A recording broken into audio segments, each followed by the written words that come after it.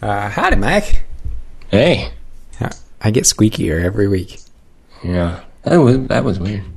You had a dude ranch? We did have... working remotely? We had country music playing during spin class this morning. Oh my god. There's so much wrong with that sentence. Yeah, it's like... I don't know.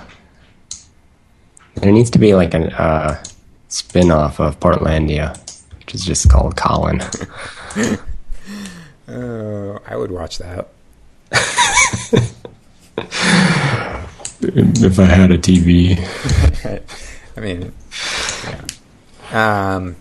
So how was your week? How are you doing? I'm fine. Yeah.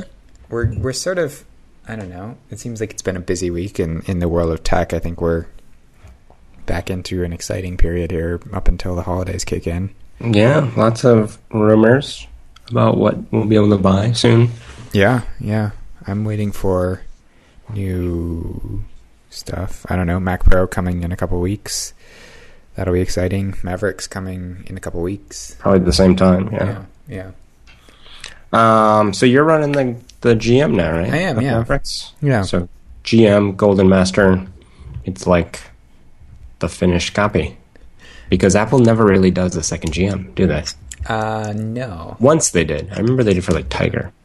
You said finished in air quotes, right?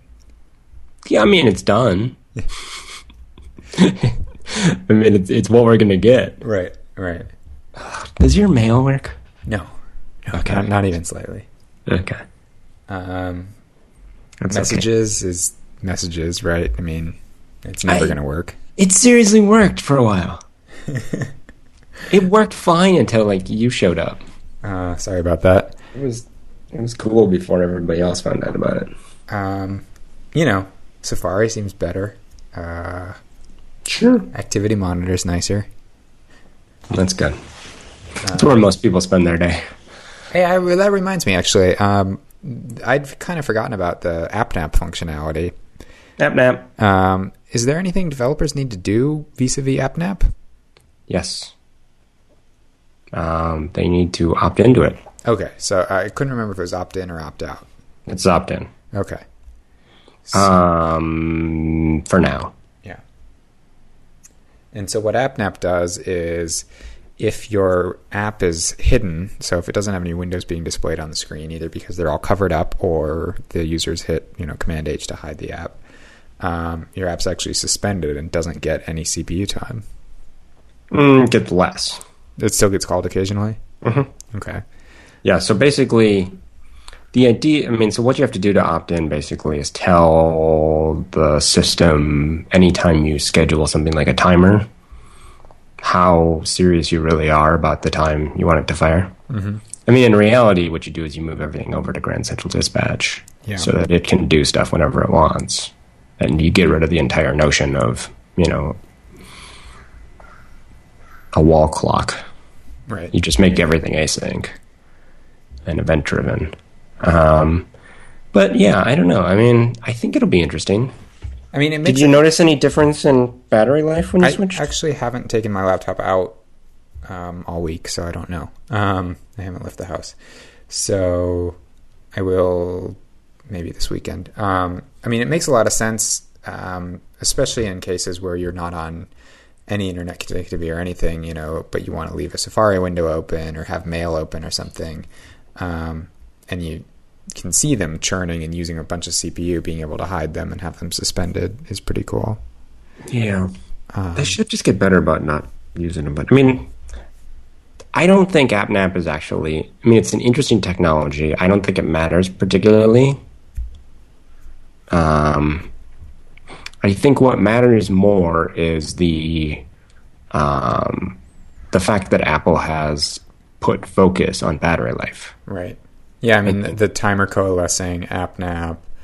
Right, but all of that, the technology behind it isn't that important. Basically, developers have not optimized for battery life for years. And, it's pretty well known that you either, make the things that Apple thinks are important in your development cycles, or, you don't get a lot of love from them. Right. Well, and they're taking the step of actually publicly shaming apps in the energy bar. So I think all of that just means that we're going to, there's going to be more pressure to optimize for battery life. Yeah. But I think will do a lot more than any of the actual technological change. The cultural change, I think, is much more important than the technological changes. Absolutely. I mean, the big thing is they're actually giving us the tools to look at our energy use as well, because, some people, I think, assume that CPU utilization equals battery use, but that's not the case. And their energy use meter now takes into account all the various things that draw power and sort of tries to create an average. It's imperfect, but, an app that doesn't use any CPU but thrashes the GPU would show as having very little activity in a CPU activity monitor, but is actually sucking all your battery. Right. So it's, I think, pretty informative to get to see that. And yeah, I mean, I like the idea that potentially installing Mavericks might give you a % increased battery life on your existing machine. And obviously, if they are going to move the route of doing ARM laptops, and between ARM and better power management in the OS and things like that, they could conceivably go to a laptop that's sort of MacBook Air form factor, but has 24 hours of battery life or something ridiculous, right? Right. So, I don't know what their roadmap is in that regard, but it certainly makes sense. It seems like everything's moving that way. It sounds like it's more of a timeline thing than anything at this point. Right. Yeah. And it'll be interesting. I don't know from a marketing perspective if there's any necessity to time a laptop release with a Mavericks release, because let me just walk you through a scenario.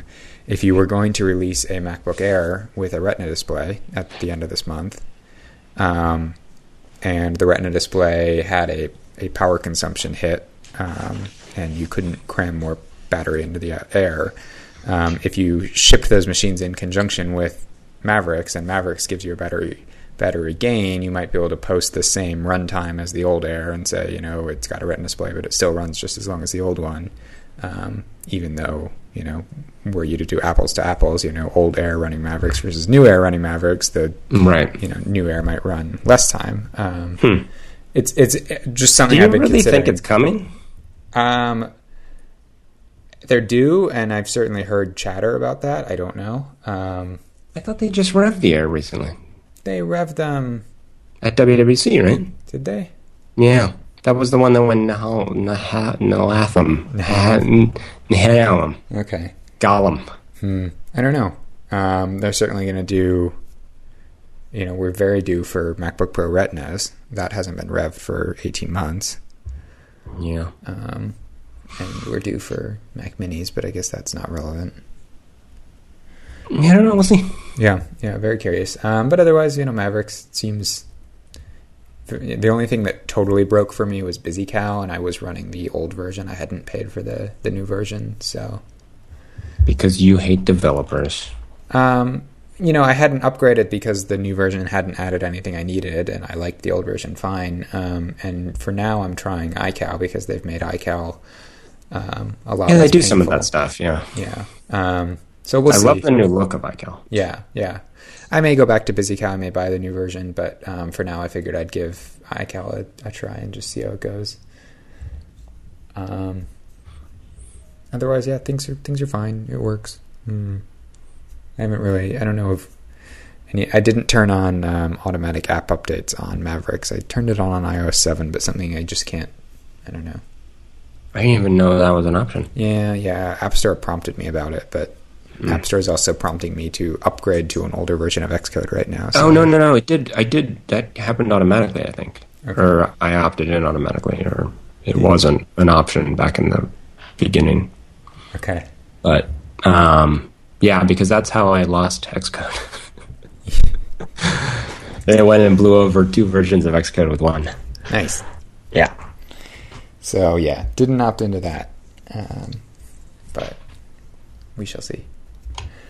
So, we have a couple groups of stories here. The first sort of group is on tactile feedback in computing. One is a research project that does mid-air tactile feedback. So they actually are able to make you feel things as you move your hands through space. So they shoot like microwaves at you and yeah. And they just boil the air in front of you? Yeah. Boil little bits of your skin. And No, how do they do it? I think it's sound wave based. I don't Oh, know. ultrasonic, yeah. Yeah. Acoustic radiation force. Read this earlier this week. And the other one is, I think, it is a Disney project. A screen, an LCD touchscreen that lets you feel textures by creating different types of friction as you move your hand across the display, and they can simulate different textures that way. Okay, these both sound a little crazy. So when do we use these? Well, I think that's an interesting case. I think the Disney thing. I mean, you can come up with very specific use cases, right? I mean, the only time you really want anyone touching a screen is their phone. Anywhere else, Well, or again, like the use cases you'd come up with for signage, Disney, digital signage. Yeah, interactive displays at theme parks or educational thing. I mean, like if it was on an iPad and you could have educational apps that had like feel this bark, like the old books that had different textures in them, right? I don't know those books. They had those books? Yeah, well, they had books with like this is sandpaper and this is fur and this is smooth. I don't know. Wow, How did you learn your textures? Do you even know your textures? I don't know. I think so. Maybe. Yeah. Time for remediation. Maybe it's like one of those things where maybe my fur and your fur are not the same, and we just don't know. I don't have fur. It's like, no, that's true. You are a very smooth man.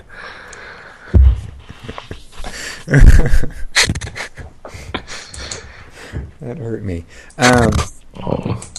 But again, if this was technology, especially the Disney technology, if it was something that could be integrated into an LCD screen for no cost, it would make a lot of sense. It'd be great for visually impaired users. It'd be great for using. Okay, that would be cool. Yes. Just being able to have edges on things, raised buttons. Yeah, but I do question whether it would ever see mass adoption. Yeah, I mean, it's not gonna. You're not gonna put it in a TV. I hope. You're not gonna put it in. Yeah, but I guess we have more screens than ever that we touch. Yeah. So there's a market for it. But what about the in-air one? Yeah, I mean, that to me I don't really understand because I guess, it gets back to this idea of if you're a believer in the leap motion sort of mentality. Yeah. If you think that's a meaningful computing interface, then this is the logical next step. I don't know. Yeah. I mean, I feel like when talking about object manipulation by moving your hands in 3D space, without resistance, it's not that interesting, and for that you need gloves. You need something, yeah. Yeah. I mean, because feeling a texture is great, or feeling a hit or something, but to actually interact with a 3D environment, I think the other bits that gloves provide are important. Yeah, and there are really advanced gloves that do, they're like texture, arms, do resistance, basically. Yeah. So, but I don't know. But two cool projects and worth taking a look at if you're into this kind of stuff. It especially the mid-air thing is pretty amazing. Just the idea that they can do that. Yeah, I mean, the only thing I can come up with for that is some way to get your attention to sell you stuff. Yeah. Like you sit down on the bus and you sit down on the subway and the ad above your head like kicks you in the face. Yeah, basically. Yeah. Yeah, I don't really know about that one.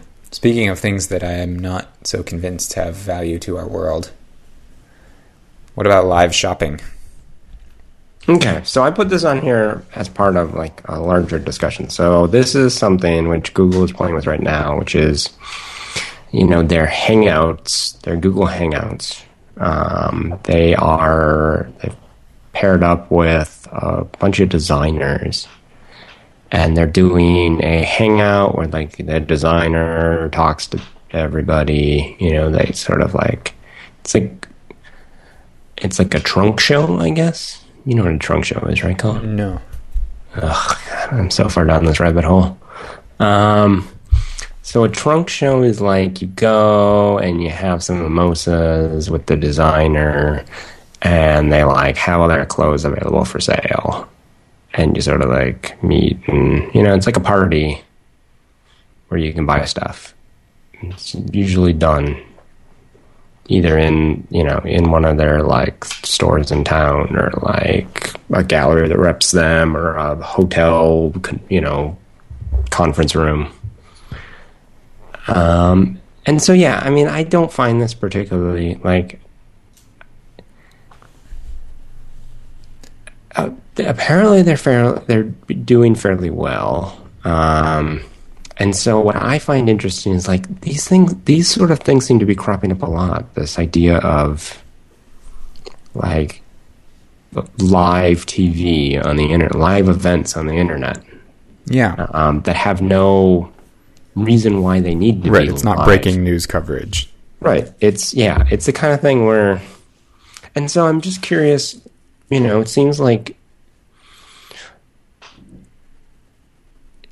we spent a lot of time and technological effort trying to make live TV less live with DVR and video on demand. And now we seem to be investing similar amounts of, time and talent and money into making a video on a website live again. Yeah. And so I didn't so what's going this, on? I didn't watch this hangout. You probably weren't. It wasn't the right time. I mean, it was a live event. No, I mean, you can go to that link and it's recorded. Oh, sure. Was there actual interaction happening between the viewers and the talent? Okay, I didn't watch it either, but my understanding was, I should say that this is a project that the team my girlfriend works on at Google does this project. Okay. So I know a little bit more about it. And I also, I don't know, I guess I'm supposed to like it more. I don't know. I think if Rebecca's expecting that in this relationship, things are a little off track. Oh. She didn't directly work on this. So I can pan it. But, I mean, I think it's interesting. So apparently, no, they did not. It was not like meet a famous designer and talk to them and ask your pithy questions. Like, my understanding is it was a one-way event. Like, they had people to facilitate the interview, but they were like all handlers for the person. Huh. Yeah, so it's like going and watching someone give a talk, or like a round table sort of thing, or something like that. Yeah. Interesting. I mean, I've certainly been seeing a lot of this too, and things like, well, there's all those great platforms out there now for facilitating this sort of thing, like Ustream, Live, Hangouts, obviously, and Livestream. Yeah, Google Livestream. Google has the YouTube Live as well, and they integrate Hangouts into YouTube now as well. And I mean, there's a lot. A few years ago, it was just technically not worth doing. Now it's it can be it can be easy to do, and I think if done right, can build a lot of engagement. Think about all of the different podcast networks that broadcast live because, why not, right? Right. Okay. So what's going on here? What do you mean? Like, what? I mean, what's the there? Why are people so interested in doing this? Well, I mean, do more people listen because they think they have to? Is it a matter of there's too many options available to us, and so we all just like have a backlog of shit we think we're going to get to, and by making it live, you can't say like, oh yeah, no, that sounds interesting. I'm going to watch that 3 days from now. I don't know, and then because never do it. I'm not sure that it necessarily. I don't know that it necessarily expands your audience, but I would imagine, and I don't know that it's necessarily the sort of thing that people explicitly schedule around, but if you happen to be able to catch it, I imagine it does increase engagement. Again, especially if you can do the feedback. I think it's a little weird. Yeah, the feedback, yeah, no, that I get, but most of these things don't seem to have that much of that. Maybe they do. I don't know. I mean, like, at the same time, like, I go to these event, like SMPTE and all the, various groups that I'm a member of. They have these events where you, like, go to a webinar and some guy, like, presents slides. And a few people ask questions, but for the most part, it's like watching some guy's boring slide presentation. Yeah. And a lot of times it's background noise, and if you're, working a cube or something, having that makes a lot of sense, I think. But I think about, like, when Kat was on the Nautilus, being able to tune in and watch the streaming video from, the robots under the ocean. In that case, you could ask questions, but it was also just this sort of background noise of pleasant people doing something cool that I'm interested in. And I did leave it open, but it wasn't like I got my popcorn and sat back at the TV to watch it. It was a different kind of consumption. Right. But it's also, I would never think to go there and watch a pre-recorded. Like, I wouldn't watch an hour of pre-recorded video like that, but leaving an hour of live stuff on, something about that is different in my mind, at least. Yeah. So, that's kind of the other, like, nugget that's in the back of my head about why this works is, like, one, we don't expect the same production value. And two, the thing with live is you're always, like, because it's not, like, scheduled, like, take time out of my day and sit down and, like, focus on this. It doesn't have to be as interesting. It doesn't have to be as, as, like, polished. And you also don't easier to make. And as a consumer, you don't feel any need to, pause and catch up or anything. It's just sort of, it's the music. Yeah. Although, can I admit something? What? I don't pause podcasts when I listen to them. I don't usually either. Like, I treat them like the radio. When I'm listening to a podcast, even one that I really like if I get up and go to the bathroom, I just leave it running, and then I come back and go, oh, I wonder what they said. And I don't even rewind unless it's like, I don't know, unless it's really compelling. I'm like, oh. Huh. I don't know why. I think it's just because I think of it like radio. Yeah. I don't know. Interesting. I'm not quite the same, but anyways, I've certainly noticed that as well, and I think, it's in part that just technology has enabled it, but, I don't know. What's the advantage over, doing something, the obvious advantage of producing something and putting it out is you can manage it better. Right. But again, at least something in this type of content, which is like people talking to you for a while, like this didn't strike me as the sort of thing that people would ever sit down and watch on the internet, especially when, it's competing with more interesting content on YouTube or something. Yeah. But at least some percentage of people who would never watch it pre-recorded will tune in live for whatever reason. I don't know. Yeah. I guess you'd have to ask a marketing person or something. Yeah, but then you have to talk to a marketing person. Oh. Be nice. Everyone's a special flower with their own important flower bits. And you got to figure out how to monetize that flower. Sure. So yeah, is there anything else to say about live? No, I don't think so. Okay. Mari for Max out. Yeah, it shipped. Cool. So we saw this back at WWDC under NDA. Was it? Oh yeah, that's right. It was they basically started playing with this, or they ported it over to Mac at about the same time that Apple gave them a Mac Pro to play with. And so Mari is a texturing tool. And I don't remember. It's not from Pixar originally. Who was it from? Oh, I don't remember. It's like everything else in their business model. They buy it from someone. Oh, it was Weta, right? Oh, yeah, you're right. Because the original guy's Weta, yeah. Yep. So this is not the same, or is the same as ZBrush conceptually? Totally different. Okay. ZBrush is actually not a brush tool, right?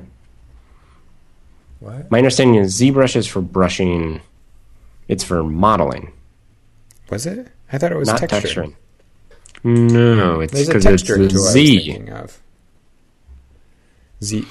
Text. It's for like painting on bump maps and stuff, Yeah. I think. There was But a I don't- texture painting tool though. I don't know what it was. Um, This is a little outside of my... Oh, there... Yeah, What was that tool? I know what you're talking about.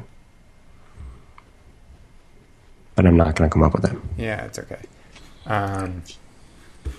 So yeah, it's for painting textures on your 3D model so that, without as much of the UV, you're not like taking a UV unpacked file into Photoshop and mucking around. You can actually like basically stamp textures directly onto the model in 3D. And it does, sort of deals with the deformation and everything else. Right, and it lets you build up sort of rich textures in a very natural way. Yeah. I mean, the demo was very impressive and gave me a lot of respect for the people who are doing that stuff. Yeah. And, it's not it's not a new app, it's new to the Mac. But it's always great when these things come to the Mac. Yeah. And it's cool. And they were very excited about the new graphics cards in the Mac Pro. Yeah. So that's good. This is good for people who use it. I assume it's very expensive. I don't know. Yeah, I think it's not $7.99. What did they say? Oh no, Mari is only $14.95 Okay. right now. Yeah. Because it's 25% off. Huh. Well, So it'll be $2,000. Yeah. Which is What software used to cost? pretty darn affordable if you're making. It wasn't that long ago that Final Cut was $1,300. Exactly. I assume you still have to pay for software if you're a VFX company, right?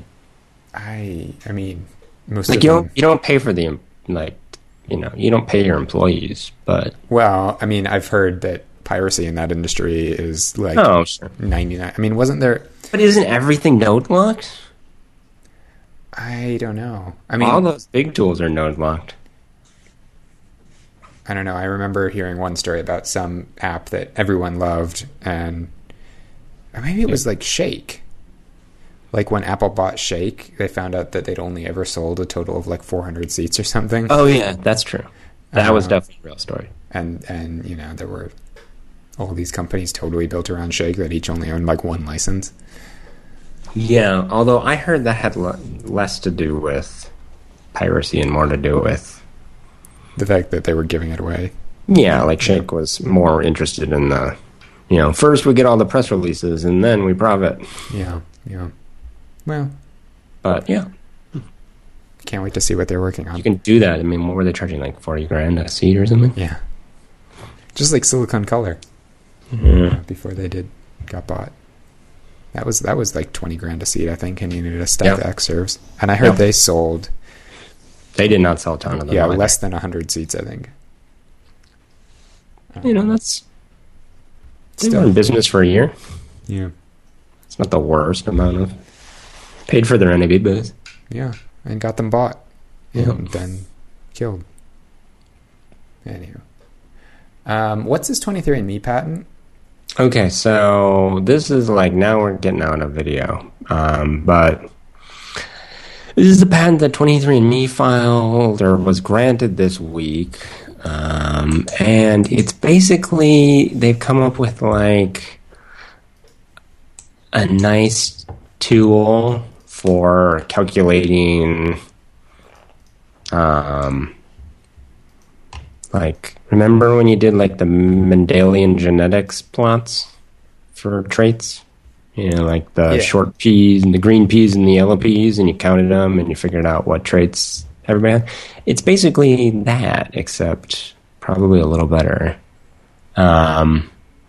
And so you sort of input stuff about, or you like get your genome sequence, you get the other, your significant other's genome sequence, and then it sort of figures out what the probabilities are to do that your children will have various traits from the two of you. So basically it's like, there's no product here yet, but it's like a eugenics Web 3.0 site. Okay, that's software as a service. That doesn't sound terribly reassuring. Well, so they're talking about like eye color, and they're talking about how fun it's going to be and everything else. But I don't know. I mean, I have lots of thoughts about this, but I don't know how much we want to get into it. Fair enough.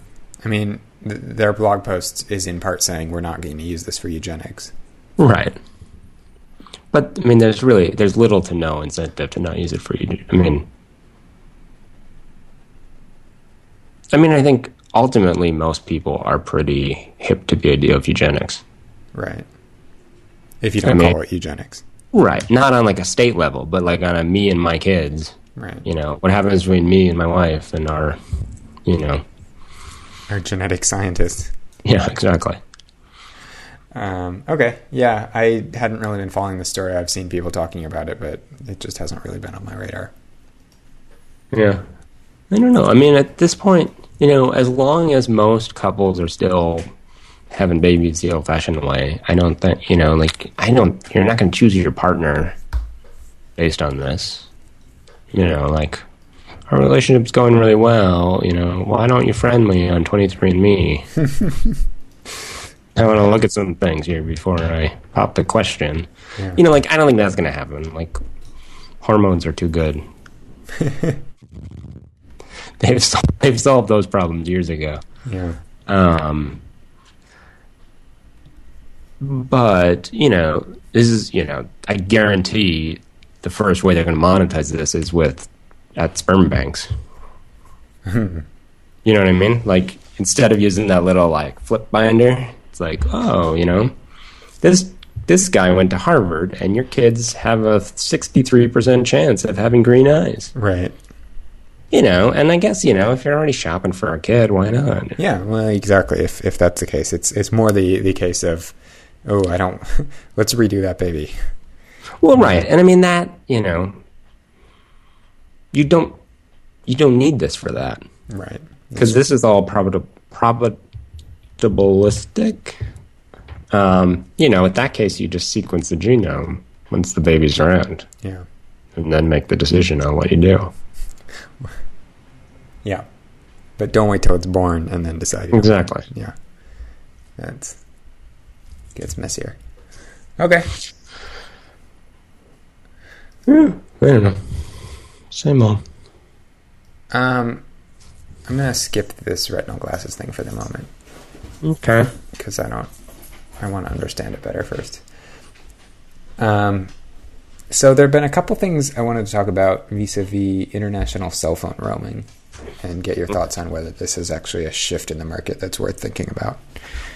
The first is the launch this week of a startup called No Roaming, KNOW, that is doing you would call it a Kickstarter-esque thing, although it's in the most sketchy, well, I don't even know what. So basically what they did is they put up on their website, like, pre-order this product, but they're using all the verbiage of a Kickstarter campaign. Mm-hmm. But it's not through Kickstarter or anything. It's just a pre-order for a product. But I think they're using the language so that if they don't deliver, it's not as big a deal as if you'd actually done a quote-unquote pre-order. It's very strange. Right, so they're Leap. Yeah. Okay. But their product is a sticker that you affix to your SIM card. These guys. And it apparently SIM cards have a bunch of functionality, or can have a bunch of functionality that I wasn't aware of. Like, they can actually drive menus on your cell phone that let you control things the SIM does. And so what they do is you put the sticker on your SIM card, and then anywhere you travel in the world, you can sort of flip this magic sticker on, so it's not on by default, but you sort of turn it on, and then it becomes a local SIM for whatever country you're in, with a local number that you can buy through their app that you run on your phone. They handle all the call forwarding stuff so that your real cell phone number rings through to this overseas number, and handle data and everything. And so you have one sort of roaming SIM that you turn on and off. and then get discounted rates. And the rates aren't quite as good, and in some cases are substantially worse than buying a SIM in country. But Right. the flexibility is, of course, you don't have to deal with all that hassle and headache. Right, and buy the SIM when you get there and deal with the local people and try to figure out how to pay for it. Right, and call into a authorization system that's not in English and Yeah. all that. So it's certainly attractive. I'm not 100% clear on how it works and if it works and if it's all legit. Yeah, I mean, it kind of sounds like, when you put a sticker on something to fix something, I don't know, it sort of sounds like homeopathy or something. It's like, remember the stickers they used to sell you to protect you from cancer from your phone? Oh yeah, the antenna stickers. Yeah. Or no, yeah, so there were the ones that made your antenna work better. And then there were other ones which, like, blocked the cancer from getting into your head. Oh, I never had one of those. Oh, I think they were copper colored. No, I mean, the thing that was, well, there are a few things that are strange for me. One, you need an unlocked phone, which makes sense if, you're going to Right, but so why is it a sticker? It's a sticker because you keep your original SIM and they don't want you to have to swap SIMs when you travel. Why don't they just give you a new SIM? Because you can't clone a SIM, ostensibly. Can't? They're encrypted and Oh. yeah. Huh. Yeah. But isn't that what they're doing abroad? What do you mean? Aren't they basically cloning copies of legitimate SIMs from companies abroad that you're roaming with? No, I don't think so. I think they've done deals or, something so that they can. So this is like they've bought time on everybody's system in Right. the same way that like T-Mobile buys from AT&T here Right. and resells it, or Virgin Mobile. I guess they're the one who do them. The sort of, the ones who just sell phones and don't Right, actually like have a an network. Yep. So they've done that everywhere. I imagine there's a network you buy into or something, but yeah. Right. And so they've done those deals, and then they're selling the local. Well, so they're probably still paying roaming. They're Right. like the phone's still flagged as a roaming phone, and so the only difference is that when the roaming charges show up, they show up under this no roaming company and not the original cell phone tower owner. Right. And they just, do a smaller markup on wholesale than the original guy would. Right. Or I guess the way that it works when you're roaming internationally is AT&T buys roaming time from the other guy and marks it out crazy amounts. So these guys do it and mark it up less. Yeah, and I don't know if there are other things at play in terms of the pricing and how that money flows, but yeah. And then the reason why they don't want to just give you a SIM is because then you'd be roaming on your network too, which means they'd be losing, they'd be paying for all those minutes. Right. Okay, and I get it. Yeah, you want to be able to turn this SIM on and off, but the things that were strange to me are they showed in the video they show it being done on an iPhone, and they show you going into this menu to choose features of the SIM, and again, I don't know how much of that is actually provided by the SIM card, but it was a real sketchy looking menu, and so it made me wonder if they're at least right now doing this with like jailbroken phones running hacked up apps. And if part of the money they're looking for is figuring out how to do this for real, or if, there's something in the iPhone, because there is a lot of like weird stuff that you have to implement if you're a GSM modem. So there may be something that like unlocks these SIM menus, and the SIM menus are just kind of janky, but I'm not sure. I will be curious. I did not pre-order one because there were too many sort of question marks about it. How much is the pre-order? $35. Okay, so it's $35, and then that gets you the SIM, the sticker, right?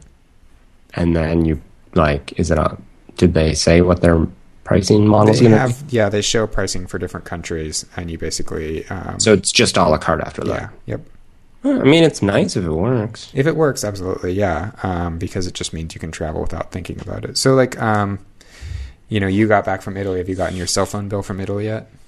Yeah. So it looks like I just paid my initial roam. Like, so I bought 300 megabytes of roaming for like $60.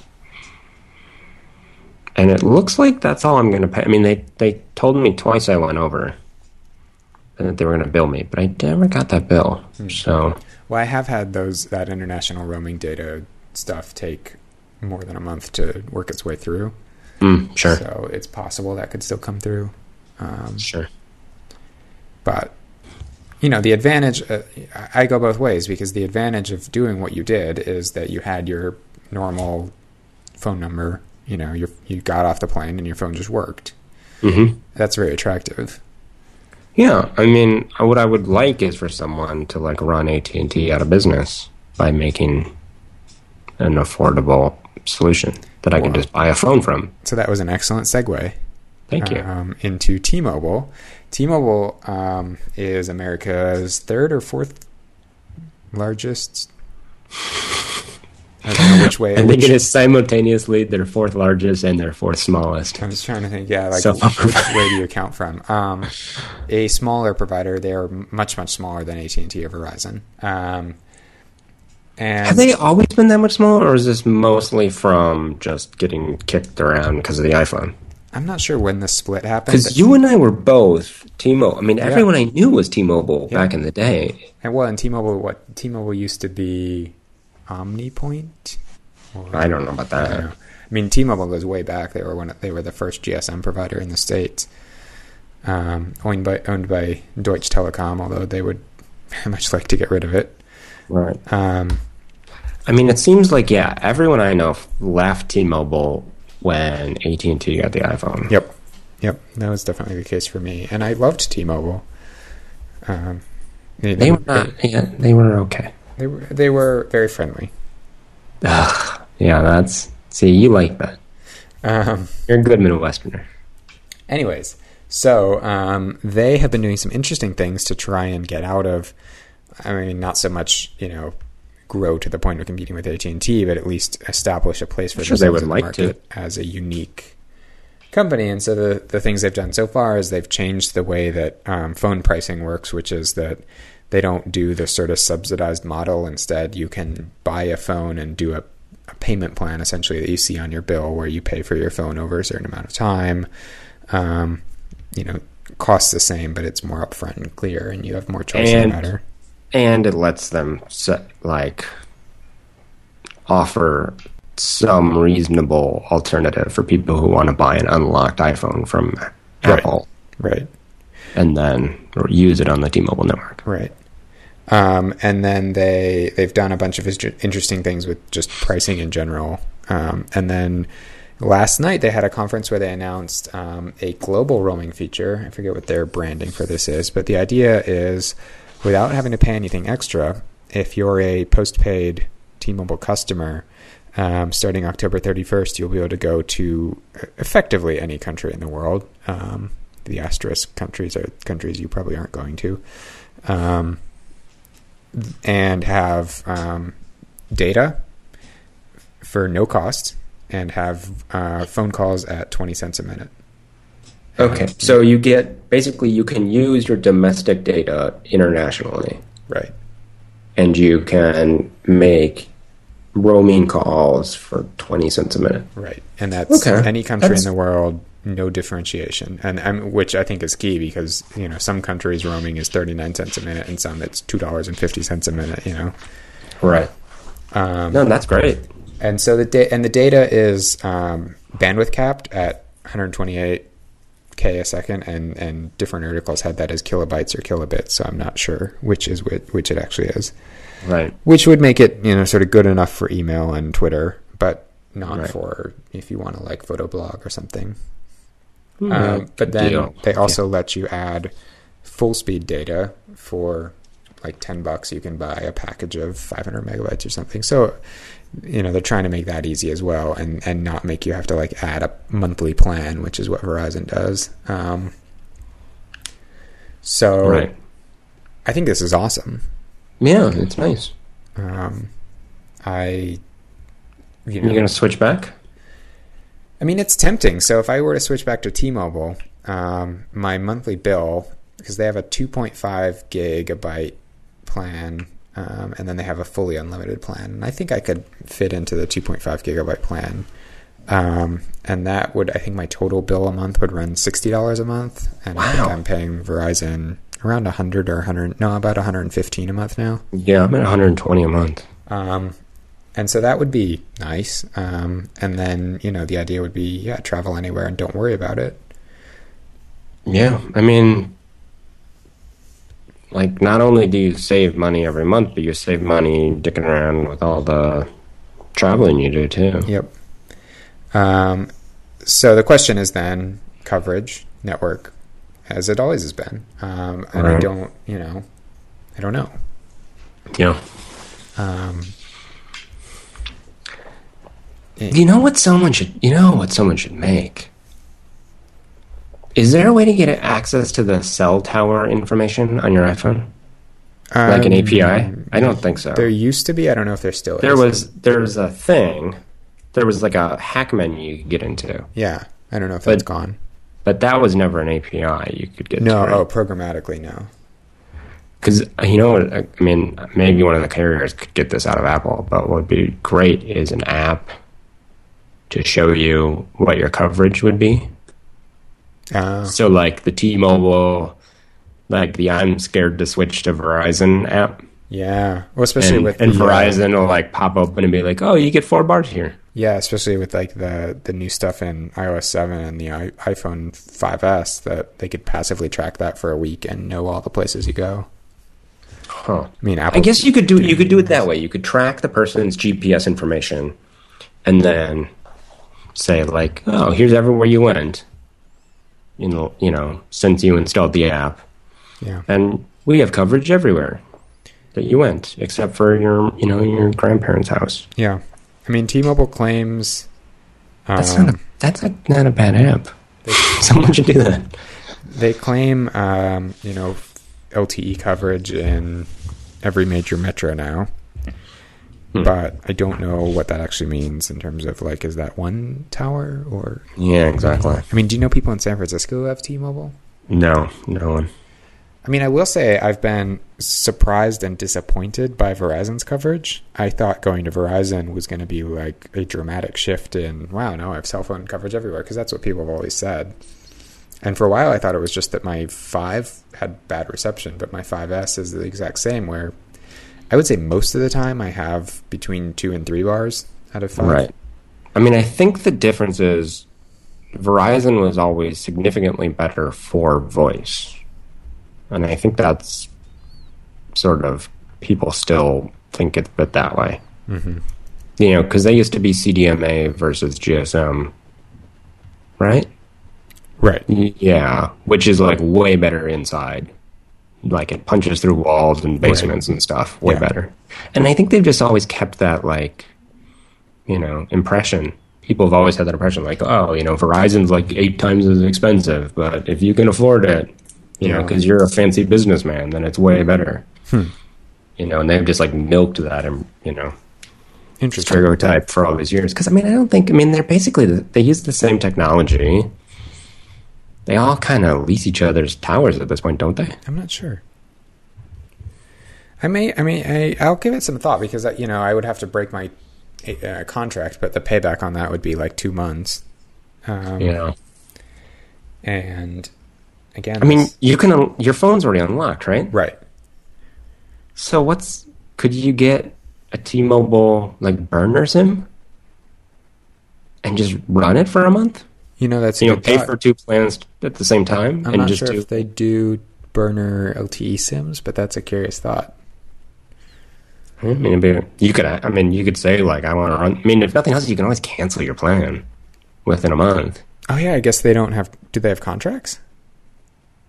I don't know. I mean, if they're not, but I mean, like, I've done. I did 3 Verizon data plans and canceled them all after a month. Okay. They have a period until... I'll have to look into that. And I guess the other question with this international roaming thing that I would have to think through is that when I was in Vietnam recently, I used a company called Holiday Phone, and they're based out of Sweden, I think. Yeah, Sweden. And they act as a middleman for selling you SIMs from other countries. Local SIMs, yep. And so I got it was a Viatel or Vinaphone SIM, I forget which, and a recharge card. And then their value add is that they gave me very nicely written instructions on how to use these things, how to check my balance, how to up my balance, and also provided a VoIP gateway to forward my domestic cell phone to this Vietnamese number so that my number rang through. But the really cool thing was that in Italy or in Vietnam, it meant I had something like, 5 gigs or 10 gigs of 3G data, for, $60 or something. And it was very nice. Like, it was very freeing to be traveling and able to like post lots of photos and download things and, pull up information on sites really quickly, as I walked around a city or use Mapping Live. So that was very nice. And I don't know how the T-Mobile experience would compare to having those local SIMs in terms of performance, but again, there's also Wi-Fi lots of places, and yeah, I don't know. So I'd be curious if you go back to T-Mobile. Yeah, to hear what your reaction is, because if nothing else, they're just. At least they want you. They're the underdog, and they're like really desperate, and Yeah, I mean, as I said, like AT&T is not going to fix AT&T, and neither is Verizon, right? And so it's good that somebody's. Yeah, I mean, has nothing to lose. I would like to think that things like this would push AT&T and Verizon to improve their service, but it only will if you leave them. Exactly. I have not seen any. In the time I've been with Verizon, which is 18 months now, nothing has improved about the type of plan I have access to. I think things have gotten worse in terms of data models and everything. So, yeah. Maximizing shareholder value. Yeah, you may have convinced me to make the switch. Yeah, I mean... And the fact that we discuss it on the podcast makes it a business expense. Sure. For your business. Oh. That business is less profitable. Oh. Sorry, you were going to say. I don't know what I was going to say. Oh, okay. Do it up. Try it out. Let me know.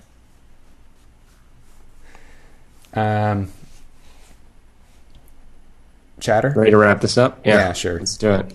My chatter this week is Cloud Paint. This is an HTML5 implementation of Mac Paint. Which is amazing. Yes, Mac Paint was the first GUI painting app I ever used. I assume the first one most people ever used, unless you aren't crazy old. Right. And this implementation is really slick. It is. So are they just? It sure looks like they're emulating it. No, it's a complete rewrite. Yeah. Down to the crazy big, the crazy tiny screen and everything. Right. Although you can blow it up if you want. Right. The only thing that I couldn't get to work is the brush mirrors. Oh, you can't? To do the it doesn't seem to enable for me. Oh. And I haven't gone looking to see why that is. Where? But that was always my favorite thing. That was really. Honestly, the thing where you could do the crazy. Okay. Oh yeah, the OK button doesn't work. Yeah. What the hell? That sucks. I remember my grandmother we got her a Mac, something in the Mac. It was probably a Mac Classic, something in the original Mac shape, but one of the later ones, I think. SE30. Yeah, it didn't have a hard drive. SE30. And I remember spending hours with Mac Paint doing little pictures and things. Yeah. So good for nostalgia. It is good. And, I'm glad, at least so far, Apple hasn't tried to shut them down. Could they even anymore? Oh, I'm sure there's something about this that they could claim a patent on. But they did the whole thing where they released all the property to the Computer History Museum. They released all of Atkins' code and everything. So they must have had to. I don't know. They must have had to give up something in that process. You may be right there. Huh. That's why I was wondering if they just made a Pascal interpreter and pulled the copy of the SE30 ROM or something and just went for it. Because, I mean, they're getting to the point, there's actually a project that'll emulate a Mac Plus in JavaScript. Yeah. I'm looking through the code now. It's awesome. Really ugly. It doesn't look like the sort of thing someone actually wrote. It looks like this code was generated by something, but... Okay, so they like cross-compiled to Pascal or something. Yeah, I don't know. I hope someone didn't write this. It's 16,000 lines. Oh, yeah. It looks but it's the best project ever. Well, good for them doing it. So... You know, I still have a dream of making my copy of that 1/3 Mac Plus, 1/3 scale. Oh, yeah. That runs off Raspberry Pi. And it might be worth just making a boot into this instead of booting into... yeah, so my chat of this week is years ago, back when we were young and optimistic, I think it was on the podcast, we had a talk about control surfaces, and I suggested that somebody figure out some way to turn 3 off-the-shelf like Logitech trackballs into, you know, like plug them all into an Arduino, plug the Arduino into your computer, and have it like generate HID controls and pretend to be like a, you know, resolve panel or something. Mm-hmm. And so some guy did something kind of like that, and I wanted to call it out because it was a neat little hack. He took 3 trackballs and plugged them into a little USB router, and then his solution was to just hack up a version of which one of these open source video playback apps. Which one? VLC or MPlayer. MPlayer, yeah. And he just snuck some like color correction stuff into their fragment shader for doing YUV to RGB conversion. And so you can do like lift gamma gain on your playback of video. So not really a usable, not like a grading platform, not a real thing. It's, you know, one-time playback, adjust the playback filter, basically. It's like for doing... I guess you could use it to make, like, a LUT. Mm-hmm. If you wrote that into the little hack you did, like, little CDL thing. But, you know, an interesting, fun little hack. Yeah. It's good to see someone do something with. A cool proof of concept. It's the sort of thing that, you know... It doesn't make sense to necessarily build your own one of these, but maybe it pushes someone to build a product for this space. I don't know. Yeah, I mean, the problem, you know, because we were talking with Salvo about this a little bit, and I think they brought it up on their Coloristos podcast. And the big problem is there's not an open standard for those sort of things. Okay. If there were, then you could totally, you know, imagine making some sort of open source project designed to do this sort of thing. But the way that those panels work currently is the panel has an SDK, and they work out a deal with the various companies to integrate the panel SDK. And so it's like a selling point for the software that it works with the following 7 panels. Sure.